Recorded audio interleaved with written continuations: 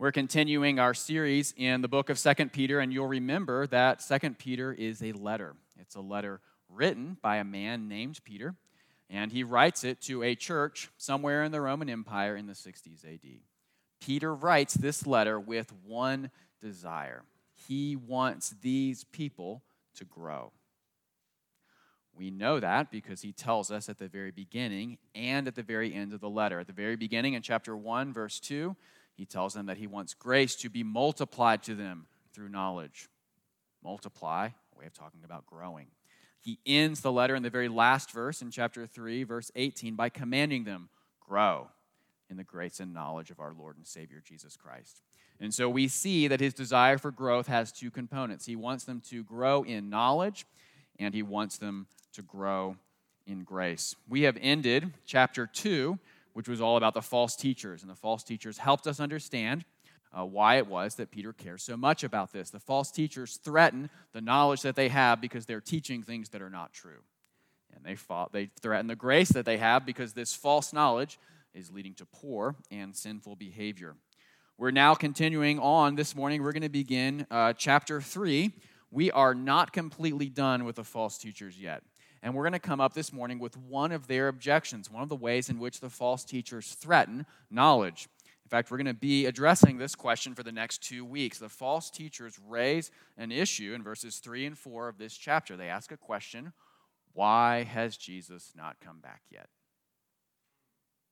And if Jesus has not come back yet, isn't that clearly proof that we don't need to worry? Remember, one of the doctrines that's under attack is the idea that Jesus is coming back to judge the world. That's part of how the false teachers are able to justify the sinful behavior that they promote. It doesn't matter what you do because Jesus isn't coming back. And so now we have this very specific objection. Again, this is in verses 3 and 4. They're going to say, verse 4, where is the promise of his coming? For ever since the fathers fell asleep, all things are continuing as they were from the beginning of creation. In other words, nothing's changed. Century after century rolls by. Jesus still has not appeared. Of course, then, your hope is false. And so it's going to be this morning that we respond to that objection, the first response. Next week will be the second response, and we're going to see some of the same themes that we've seen before. We are going to see the idea of Scripture as being important, which we also saw in chapter 1, verses 19 through 21. And the same thing we saw in chapter 1, verse 13, the importance of being stirred up by way of a reminder. And so our question is the same question as that of these false teachers. Why should we believe that Jesus is coming back? Why do we believe Jesus is coming back? And there's a question underneath the question, which is why in the world would we trust and believe the Bible? Why in the world would we trust and believe the Bible? We looked at a couple answers to that question in chapter 1. We're going to look at another answer here in chapter 3. And so it's with that I invite you to turn with me to 2 Peter chapter 3. We'll be looking at verses 1 through 7. You can turn in your phone, you can turn in your Bible, or you can turn near the end of the worship guide. No matter where you turn, remember that this is God's word. And God tells us in Proverbs chapter 30, verse 5, that every word of God proves true. He is a shield to those who take refuge in him. And so that's why we read now, starting at verse 1. This is now the second letter that I am writing to you, beloved. In both of them, I am stirring up your sincere mind by way of reminder, that you should remember the predictions of the holy prophets and the commandment of the Lord and Savior through your apostles, knowing this, first of all, that scoffers will come in the last days with scoffing, following their own sinful desires. Verse 4, they will say, where is the promise of his coming? For ever since the fathers fell asleep, all things are continuing as they were from the beginning of creation. For they deliberately overlook this fact, that the heavens existed long ago, and the earth was formed out of water and through water by the word of God. And that by means of these, the world that then existed was deluged with water and perished. But by the same word, the heavens and earth that now exist are stored up for fire, being kept until the day of judgment and destruction of the ungodly. I invite you to pray with me as we come to this portion of God's Word. Our Father in heaven, we thank you that you don't leave us alone in this world to flail about, trying to discover what's true and what's false, but instead you speak to us clearly in your Word, and you tell us everything that we need to know. You tell us what we need to know about our state, that we are sinners in need of your mercy, and you also tell us what we need to know about your grace, that Jesus takes the punishment for the sins of those who have faith in him. We ask that you would do that this morning, that you would open our eyes, you'd unstop our ears, that you would clear our minds, and that you'd soften our hearts, that we would be able to see and hear and understand and believe everything that is written about you in your word. We thank you that we don't have to earn these things, but instead we simply ask them in the mighty name of Jesus Christ. Amen. If you were here with us in December when we were going through the book of Zechariah, you'll remember at the very end in chapters 12 and 13, I told you a little bit from the book, The Voyage of the Dawn Treader, written by C.S. Lewis in the series, The Chronicles of Narnia. And you'll remember in that story, King Caspian was on this search for the 7 lost kings of Narnia. And as he was on this search, there was a boy named Eustace who joined him. And I told you the story about how they landed on an island. Eustace was turned into a dragon. Aslan had to come and peel the dragon's skin off of him. Okay, so this is review. Now, next book, chronologically in the series, we have The Silver Chair. In The Silver Chair, we meet Eustace again, this boy who's reformed. He's no longer the punk that he was in Voyage of the Dawn Treader, but we also meet a new character named Jill. And Jill and Eustace are given a new mission. It's been years since the Voyage of the Dawn Treader. King Caspian is now old. We find out that King Caspian had a son, Prince Rilian, who has disappeared and been gone for 10 years. And so Jill and Eustace have one mission. Their job is to go back and find Prince Rilian. They have to recover him. How are they going to find the lost prince since no one knows where he is?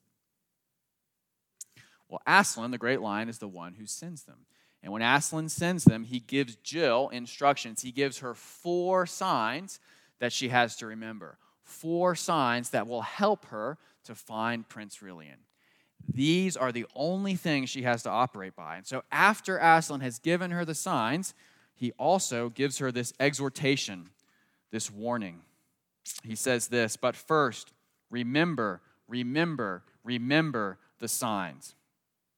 Say them to yourself when you wake in the morning and when you lie down at night, and when you wake in the middle of the night.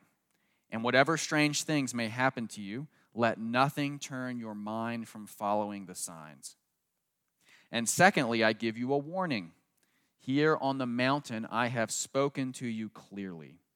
I will not often do so down in Narnia. Here on the mountain the air is clear and your mind is clear. As you drop down into Narnia, the air will thicken. Take great care that it does not confuse your mind. And the signs which you have learned here will not look at all as you expect them to look when you meet them there. That is why it is so important to know them by heart and pay no attention to appearances. Remember the signs and believe the signs. Nothing else matters. Remember the signs and believe the signs. Nothing else matters. That is similar to what Peter is telling these people in this church here. We have already seen this theme in 2 Peter chapter 1, verse 13, where he tells them, I think it is right, as long as I am in this body, to stir you up by way of reminder. Now, chapter 3, 2 chapters later, we see almost identical language in verse 1. I am writing to you, beloved. In both of them, I am stirring up your sincere mind by way of reminder. Why is reminder so important? Why do they have to remember these things? Well, we know in the silver chair why the remembering is so important. It's the only way they're going to find Prince Rilian. If they don't remember, they will be lost. Here in 2 Peter chapter 3, it's something similar. Memory is so important because it is their protection against the false teachers. Remember, I told you at the very beginning, the false teachers are raising this objection to Christianity. They're raising this objection to Jesus' return, which is that he hasn't come back yet, therefore he won't. They are telling them something false. We see this again. This is verses 3 and 4, that they give this false teaching. They ask this question, especially in verse 4. They will say, where is the promise of his coming? In other words, why hasn't Jesus returned? For all things are continuing as they were from the beginning of creation. Nothing's changed. The earth continues to move around the sun. Rulers continue to come and go. Companies continue to rise and fall. Families continue to give birth and to die. Nothing is changing. Of course, Jesus isn't coming back. And we're told what their problem is in verse 5. For they deliberately overlook this fact. Why is it so important to remember? Because that's the opposite of what the false teachers are doing here. They are deliberately overlooking the things that they know. And so their protection here, the protection of these people receiving this letter, is that they would remember. That they would be the opposite of the false teachers. They would hold fast to what is true. We've talked about this fact before, that when we look at this letter, our situation is not the same as their situation. They were dealing with false teachers in their midst who were refuting Jesus' second coming. Our situation is not the same because I am not aware of anyone in this church who is actively functioning as a false teacher and telling people at Cheyenne Mountain that Jesus is not coming back. And so what do we do when we find ourselves in a different situation than those of the original audience? When they are given a negative that doesn't apply to us? Remember the principle, the application principle that we got before. We look for the positive and we embrace it. False teachers are forgetting. We remember. And so we hold fast to these things that the false teachers are deliberately overlooking. We are going to have, remember I told you that Aslan gives Jill 4 signs. It just so happens we are going to have in this passage 4 signs as well. 4 things that these people need to remember to protect themselves from what the false teachers are telling them. To know that although he has not yet, Jesus will indeed come back.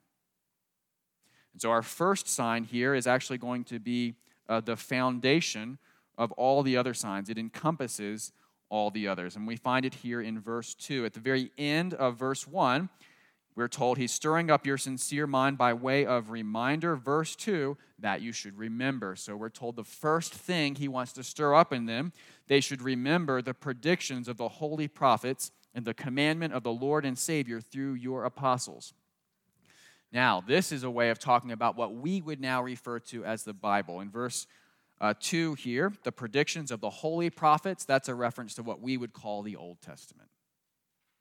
So that to remember God's teachings in the Old Testament. Remember, the New Testament has not been fully formed at this point. But we understand what he means here by the commandment of the Lord and Savior through your apostles. That is, there are apostles who are communicating what Jesus taught. So that would be what we now refer to as the New Testament. You are to remember the Old Testament and the New Testament. That is your first sign. That is the first thing that you have to hold on to. This is the keystone to everything that's going to come after in the letter, the next 3 signs. And so the question that rises at this point is, do we trust the Bible or not? Whatever happens, whatever comes, do we believe that it's the Word of God? The second question would be this, not just do we trust it, do we know it? Do we know it or not? And that raises another question that I want to discuss for a little bit, which is this: why do we trust the Bible? Why is it? It's that it's something that we have confidence in, that we believe in. We saw a couple reasons when we were in chapter 1. And one of the reasons, the first reason I told you we trust the Bible is because of eyewitnesses. Peter talked about, remember this is, I believe, verses 19 through 21 of chapter 1. These are the things we saw. He saw them. He witnessed them. Remember, I told you that the book of Luke, the Gospel of Luke, begins by talking about eyewitnesses. The second reason, if you can go back all the way to chapter 1, was not just eyewitnesses, but fulfilled prophecy. We have seen that what the Bible says would happen has come true. And ultimately, we've seen that in Jesus Christ. And so those are two reasons we trust the Bible. I'm going to give you now a problem with those reasons. Those are good reasons. They're just not the ultimate reason we trust the Bible. And I want you to think about that with me for a second. If we have to appeal to another authority to say that the Bible is true, we're actually saying that that authority is the ultimate authority. If eyewitnesses are what make the Bible true, ultimately, then really we trust eyewitnesses. We don't trust the Bible. So eyewitnesses are good. They're just not our ultimate authority. In fact, as Christians, we believe that the Bible is our ultimate authority, which means that we can't subordinate it to anything else. We don't subordinate it to eyewitnesses. We don't subordinate it to fulfilled prophecy. Those things are good. They are means that God uses to give us confidence. They are not our ultimate authority. The Bible actually establishes itself as our ultimate authority. That, however, raises some other questions, some other problems. Is not this circular reasoning? In other words, isn't this a logical fallacy to say the Bible is our ultimate authority because the Bible is our ultimate authority? Well, if we leave it at that, we might fall into that. However, we have to consider a few other things. First of all, we have to have some sort of ultimate authority. Everyone has an ultimate authority. By its very logic, by its very definition, there's nothing higher that you can appeal to than an ultimate authority. We cannot escape, in other words, the fact that there's going to be some type of circularity there. And so everyone in the world has to choose their ultimate authority. Right now in our culture, we're being told that our ultimate authority are our feelings and our emotions. There's nothing that we can do to disprove that. There's nothing higher to appeal to, right? I can just state, this is the way I feel, therefore, it's true. Everyone, in other words, rests in some way on absolute faith. You can't escape faith. Everyone has it. Even logic and reason have to rest on things you can't prove. And so that's part of our answer to the objection of circular reasoning here. We have the Bible as an ultimate absolute authority. Everyone has an ultimate and absolute authority. And so at some level, every absolute authority has to authenticate itself. And it has to be self-authenticating. It can't rely on other things to verify it. This is the way people talk in our culture, by the way. They don't think that they need to say anything else other than I feel this way, right? That authenticates itself. The discussion is over at this point. We talked about that a couple weeks ago. And so really the question is this. If we all have ultimate and absolute authorities, that there is no higher appeal then, which absolute authority do we trust? And why is the Bible the one that we choose? Because think about it, there's all kinds of claims to be absolute authority. There are other religions that claim to have absolute authority. There are other religious books that claim to have absolute authority. Is it not then, the objection will be somehow arbitrary that we've happened to choose the Bible over these others? Did we just throw a dart against the wall and it happened to hit the Bible? The answer is no. And we could go for several hours on epistemology and philosophy, but I'll explain it to you simply like this. I want you to imagine that you have a variety of boxes, of matchboxes. Each box says that it contains matches in it. Okay, so that's a claim. Let's say that's similar to the claim of absolute authority. Now, it's helpful that the box says it has matches in it. That gives us some guidance. That's worth something. It's not worth everything. Can the matchbox authenticate itself? In other words, if I strike it, will it light? The Quran claims to be a word from God. It's like a box on the outside that says it has matches. Can it deliver on that claim? The Book of Mormon claims to be a word from God. Can it deliver on that claim? How do I know? I have to strike the match. And so when we come against the claim that something is true, it's not just the claim that matters, it matters whether it can back it up. So if I'm striking and nothing lights, it doesn't matter what it says on the outside. If, however, I strike it and it does light, that match has authenticated itself. It needs no other source. It has shown by its very action, its character and its quality, that it is a match with power. Brothers and sisters, we believe in the Bible as our absolute authority because when we strike it, it lights. And when we strike other claims to have authority, we find that they fail. And so it is not that we are people who have blind faith. And it is not simply that God's word claims to be from him, although it does, and that matters, but because it also delivers on that claim. It authenticates itself. The match shows itself to be a true match. It needs nothing else. God's word shows itself to be from him. It needs nothing else. God's word is enough. It is an absolute authority, and so it appeals to nothing else. It shows itself to be true. Many books claim to speak for God. Only the Bible goes into flame when we strike it. If you are not a Christian, you doubt whether the Bible is true or not, strike the match. Test it. Francis Schaeffer said, as I've quoted many times, that the Bible fits the hand of reality like a glove. And so what is the flame that the Bible gives us? Well, it says what it does, what it says it will do, right? The match box says there are matches, the matches light up.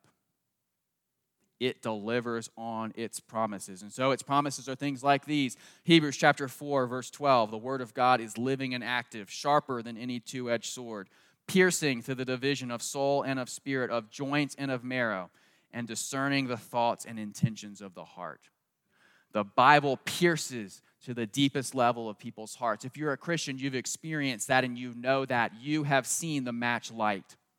We're told in Psalm 119 that the Bible is a lamp to our feet and a light to our path. It has delivered on that promise. If you're a Christian, you know that it has protected your path and it has shown you the way to go. I said at the very beginning of this sermon that Proverbs chapter 30, verse 5 tells us that every word of God proves true. He is a shield to those who take refuge in him. If you're a Christian, you know that is true. We're told in Psalm 19 that the Bible is more precious than gold, even fine gold. And it is sweeter than honey, even that honey that comes straight from the honeycomb. The Bible does what it says it will do. It is not just a matchbook, because there are many boxes of matches in this world. But the matches actually light. Why do Jill and Eustace trust the signs? Why do they believe them? They believe them because they trust Aslan. Aslan has done what he said he would do. Remember, he is the one who freed Eustace from the dragon's skin. He is the one who has demonstrated his power. And so, of course, he is to be trusted. Brothers and sisters, the same is true for us. We have seen God's power through his word, authenticating it as our ultimate and absolute authority. And so we also trust what he tells us. Other religious texts claim to be from God. The Bible actually delivers. And so there is no higher authority to which to appeal. Our first sign then is this. What are we to remember? Verse 2, the predictions of the holy prophets and the commandment of the Lord and Savior through your apostles. That is the foundation that every other sign rests on. Nothing else that I'm going to say or Peter's going to say here in this section really matters until we've decided whether we believe the Bible or not. If we do, then we have three other signs that help us understand why it is that Jesus is indeed coming back, even though he has not yet. So our first sign was this. Our first sign is to remember the Scriptures. We have our second sign, however, in verse 5. What is it the false teachers deliberately overlook? They overlook that the heavens existed long ago, and the earth was formed out of water and through water by the word of God. They overlook that God was so powerful that he created the heavens and the earth out of nothing. That's how powerful God is. He made the world. Why do we believe that Jesus is coming back? Well, in part, because God has that kind of power.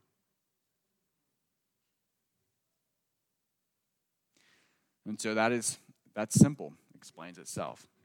Of course he's able to do that. He made the world. What can he not do? How do we know he made the world through his word? Because his ultimate authority, the Bible, tells us. That's sign 2. Sign 3, verse 6. God didn't just create the world, and by means of the world that then existed was deluged with water and perished. Okay, God created the world. Guess what he also did? Genesis chapter 6 through 9. God destroyed the world in a flood. And he destroyed the world in a flood as part of his judgment on man because of his sinfulness. So, why do we believe that Jesus is coming back again to bring judgment to the world and salvation to the righteous? Well, first of all, he's that kind of God. He's powerful enough, right? He created the world. Second of all, guess what? He's done it before. It's not just that he's powerful enough to create the world, he's powerful enough to judge the world, and he's demonstrated that. He's also demonstrated that he's willing to do it. God's not afraid of judgment. He doesn't shy away from it. In fact, he brought it. He's already done it. He has demonstrated his ability and his willingness to judge. God created the world. He's that powerful. God judged the world. He's also that powerful. So that's sign 1, sign 2, and sign 3. Sign 4, verse 7. Right now we're focusing on things that have happened in the past. Sign 4 in verse 7 tells us what's going to happen in the future. God judged the world then by water, verse 7. But by the same word, by the way, notice the emphasis on word here throughout. We're told in verse 5, everything was formed by the word of God. In verse 6, by means of these, the world was deluged. And then 7, by the same word, the same power, in other words. God's proved his power in the past by his word. What's he going to do with his word in the future? Well, the heavens and the earth that now exist are stored up for fire, being kept until the day of judgment and destruction of the ungodly. How do we know that Jesus is coming back even though he has not yet? Because he's told us. He's told us, and we trust him. We trust him because his word is our ultimate authority, and we trust him because he's demonstrated his power in the past, and so we should have no doubt that he will demonstrate it in the future. In fact, John tells us about this in John chapter 5. He gives us a picture of what this is going to look like. Jesus is going to come back. He's going to judge the world. And we're told at the very end, John chapter 5, verses 28 and 29, he's going to be the righteous. We're going to go to be with Jesus. There's going to be the unrighteous who are raised to judgment. There's going to be two places where people go at the end of the world. Salvation, judgment. It's the same thing that we're told here. God judged the world in the past through water. He is going to judge it in the future by fire. And when that judgment happens, there will be, into verse 7, the destruction of the ungodly. And so the question that this passage leaves us with is this: will you be destroyed or saved? There are only two options. This is similar to what we looked at, identical to what we looked at in our confession of faith this morning. Will you be destroyed? Will you be saved? Those who are saved are those who have repented of their sins and they have faith in Jesus Christ. They recognize that they have no hope outside of God's mercy that he's expressed through Christ. That when Christ came and lived as a man in this world, he lived the perfect life that we should have lived, and he credits that to our account. He died the death that we should have died, and he took the punishment that we deserve. Those that have faith and follow after Jesus in that will be saved. Those that do not will face, verse 7, the day of judgment and the destruction of the ungodly. In other words, as I said earlier this morning, hell is a real place. People are going there. Heaven is a real place. People are going there. The question is this: which one will you be? The application of this passage for Christians is this: remember. Take hope in the authority of the Bible. Take hope in what God has done in the past. The application for non-Christians is this: not remember, but repent. Tremble because of the authority of the Bible. It is a more solid and firm ultimate authority than anything else to which you can turn, and you cannot escape faith. Everyone has faith in something. The question is whether the object of your faith will deliver or not.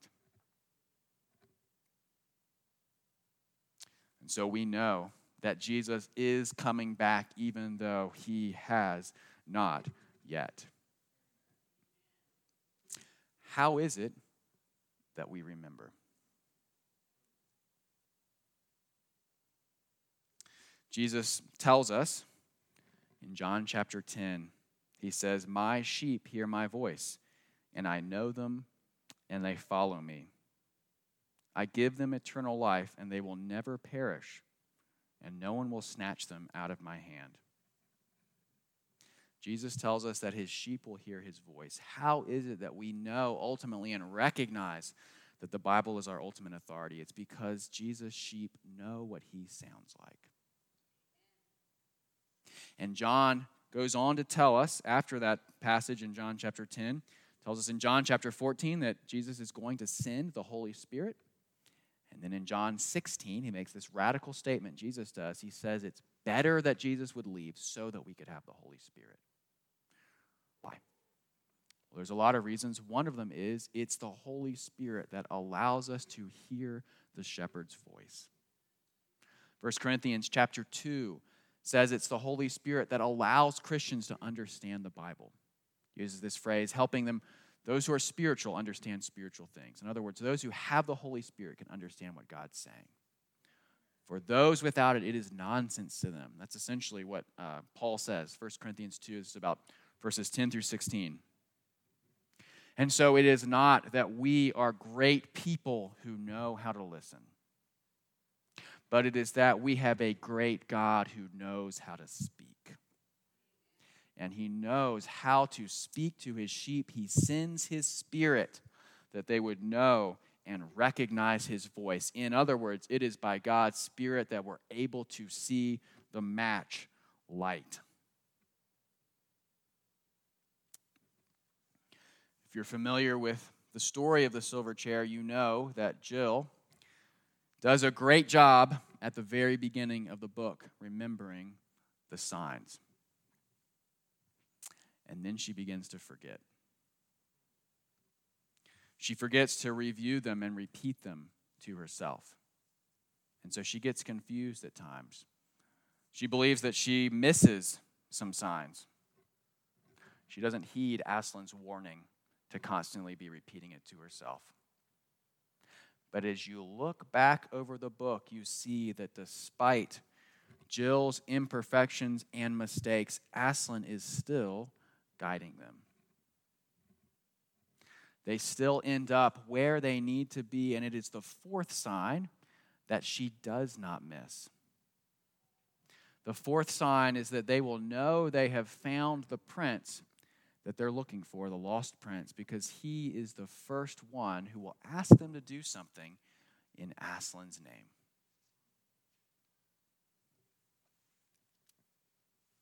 When it matters most, they trust the word of Aslan, despite all appearances.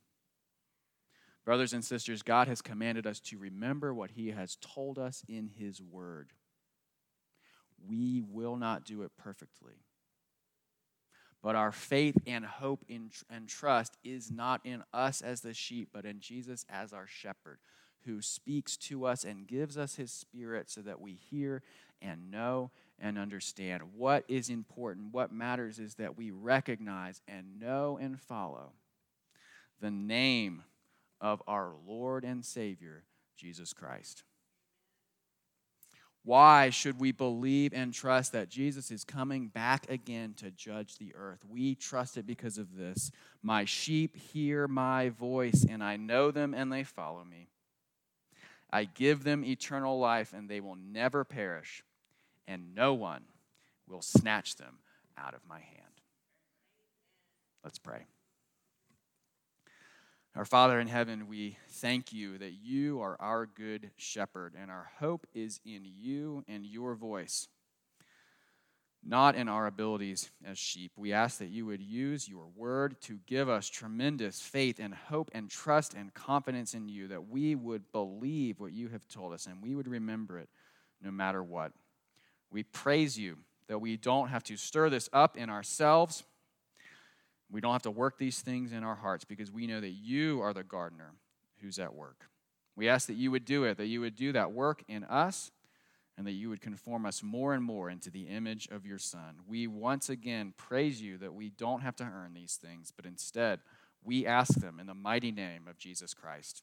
Amen.